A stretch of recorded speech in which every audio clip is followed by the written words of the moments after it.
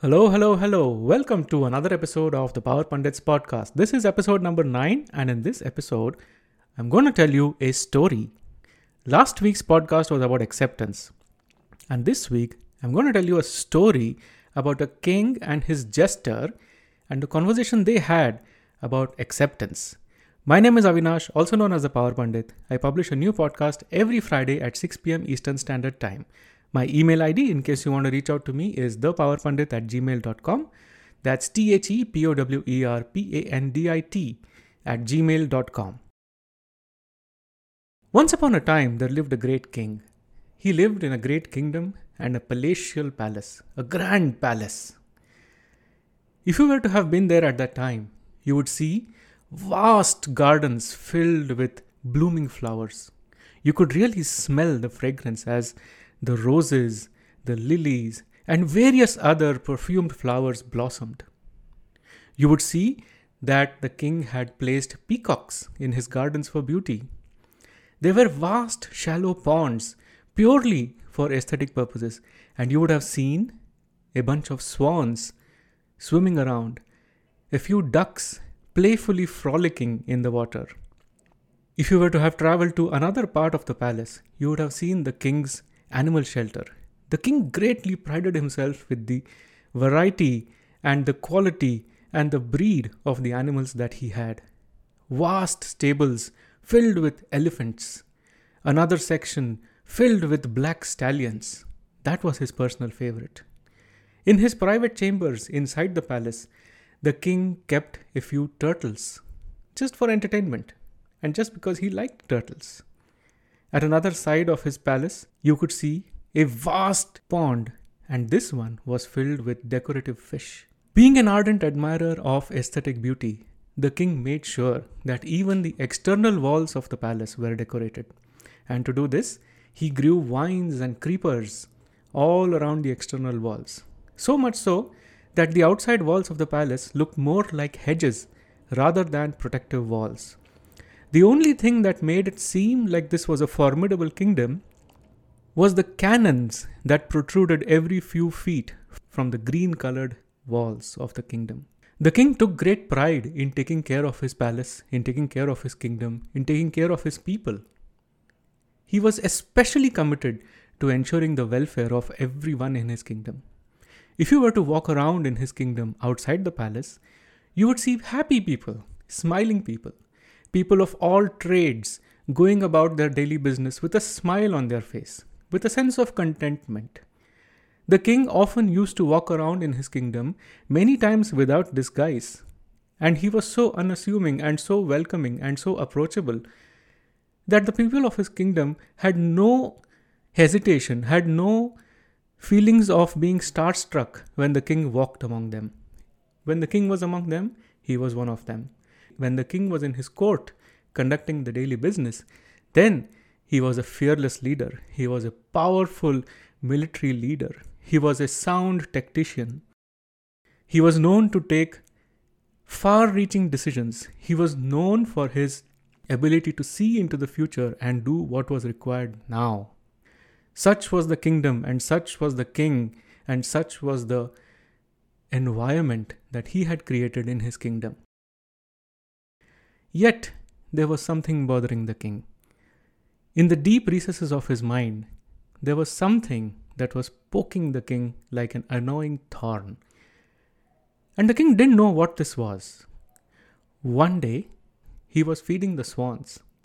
And as he was feeding his swans, it hit him. The king looked around. He looked at his palace. He looked at the kingdom. Everything was picture perfect. The king thought to himself, I have created this kingdom, this palace. I have worked for my people in such a way that I don't see anything more for either the kingdom or for me. The king knew the thought that was worrying him was this. Strong people, strong leaders, strong kingdoms survive for some time, but then they eventually give rise to weak leaders. And the king was worried about this. With this thought in his mind, he went about his daily duties. At the end of that day, the king went to bed with a little bit of a worry in his mind. And he decided that the best way to get rid of this worry is to distract his mind. So the next morning, the king announced that I'm going for a hunt today.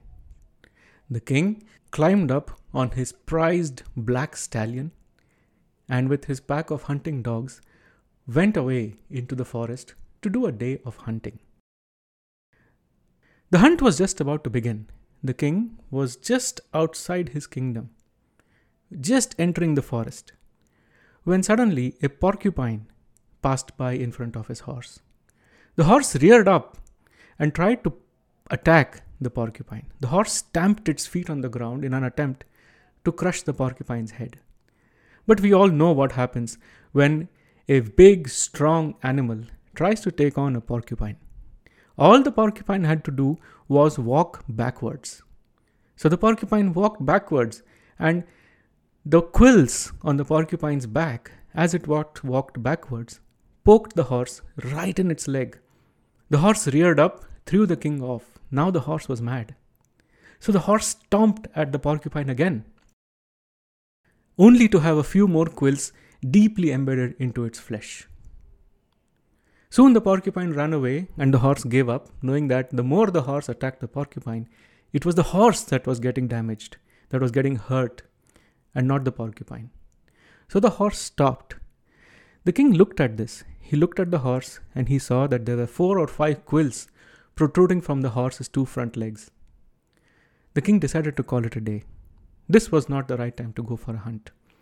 Anyway, the previous day he had had a bad day. So he called it off. He took the horse, he took his hunting dogs, he called off his ministers and said, let's go back. He went back to the kingdom.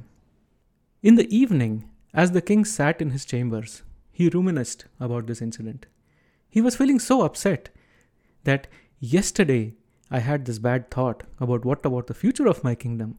And today, when I was about to go on a hunt, I had this thing happen with the horse. He became really upset. Knowing that the king would benefit with some nice company, the king called for his court jester. The court jester was a atypical court jester, in the sense the jesters of the other kingdoms, they were comical and funny, but they were also stupid. They would do slapstick comedy, like throw eggs on each other's faces, trip and fall over, or at least pretend to trip and fall over, and make desperate but really bad attempts at making the people of the court laugh. But the king's jester, he was different. The king chose this jester, 1, from his long-term vision, and 2, because he really understood people. The king saw in this jester that his sense of humor came from profound wisdom and not from a desire to make other people laugh. The jester was funny because he was himself. He was not trying to be someone else to try to make people laugh. He was just himself. And in him, the king saw that a sense of humor is something that everybody has. Among all the people in his kingdom, the king found only the jester to be courageous enough to have the sense of humor stem from wisdom, and also appreciated the humility of the jester to accept the position of a court jester, which is a lowly position, even though the jester had such profound wisdom and such a great sense of humor. So the king spoke to the jester in his chambers. He said, I had this really bad thought yesterday about the kingdom, about what about the future of the kingdom, about how strong leaders give rise to weak leaders, about how strong kingdoms give rise to weak kingdoms in the next generation. I'm really worried about that. And today also, when I went to the hunt, my horse was suddenly injured. He was my prized stallion. I really wanted to go on this hunt to take my mind away from all the worry that was happening. And even that didn't happen. What should I do? Can you help me out? He asked the jester. So the jester told the king, Dear king, it's not about the worry. Please notice that worry is just a thought. Just like you have had a thought about the future of the kingdom, and this time it was a negative thought. Last week, you had such a great positive intention for the kingdom, which you shared with all the people of the kingdom, and they all appreciated you for that. A thought, dear king, is just a thought. The thing is, when it's a good thought, when it's a positive thought, when it's a thought for growth and progress, we say that thought aloud and then we forget about it. But if it's a negative thought, then we stick on to that. We hold on to that thought because the mind inherently likes negative things. So the king asked the jester, why does the mind like negative things? Well, dear king, the mind likes negative things because the mind keeps us safe by constantly being on guard, by constantly worrying about things in the future. Instead of attaching too much meaning to good thought last week and the bad things that happened this week, look at it this way. Both good thoughts and bad thoughts gave you a result. Look at the result that you have. Both those thoughts asked you to come and talk to me about this. And in response, I would say that the key, dear king, is in acceptance. When you accept the thoughts that you have, either good or bad, it makes things a whole lot easier. Did you not accept that your horse is not in a good condition today to go on a hunt? Yes, the horse definitely was not in a good condition to go on a hunt. I did not want to push the horse beyond his limits. Yes, so if you can accept it for the horse, what makes it so difficult to accept your own thoughts and just acknowledge them as thoughts? Good or bad is the meaning that we attach to thoughts. The king was intrigued. He asked the jester, so what's next for me? The jester said, dear king, from now on, notice the thoughts that you have. Just notice. If possible, notice that you're having thoughts. When you're noticing that your mind is in thought, in useless, circular, repeating patterns of thought, when you just notice that, that's enough of a signal for your mind to come back into the present moment. And the first step for you to begin noticing those thoughts is to accept the thoughts as they come. Not accepting the thoughts is like trying to rearrange the clouds in the sky. It just doesn't work. It's much easier if you accept thoughts as they come. So the king said, okay, tell me more. Well, an extension of this would be accept people and situations as they are. Just as you would accept your own thoughts as they are, accept people and situations as they are. This gave the king a little bit of peace. He went to bed that night a peaceful man. He slept well. But the next morning, there was another surprise waiting for the king. The king's spies sought an audience from him. So the king sent away all his ministers from the court, all the people from the court.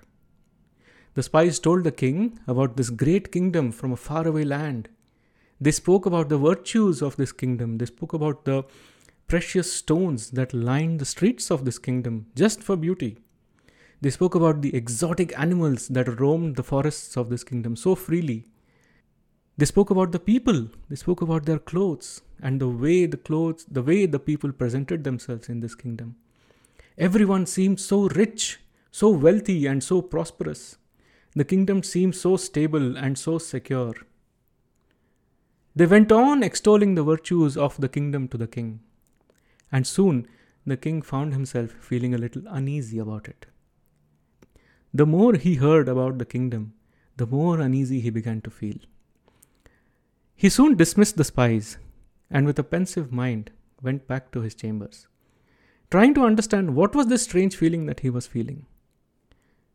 He called his jester and spoke about this incident.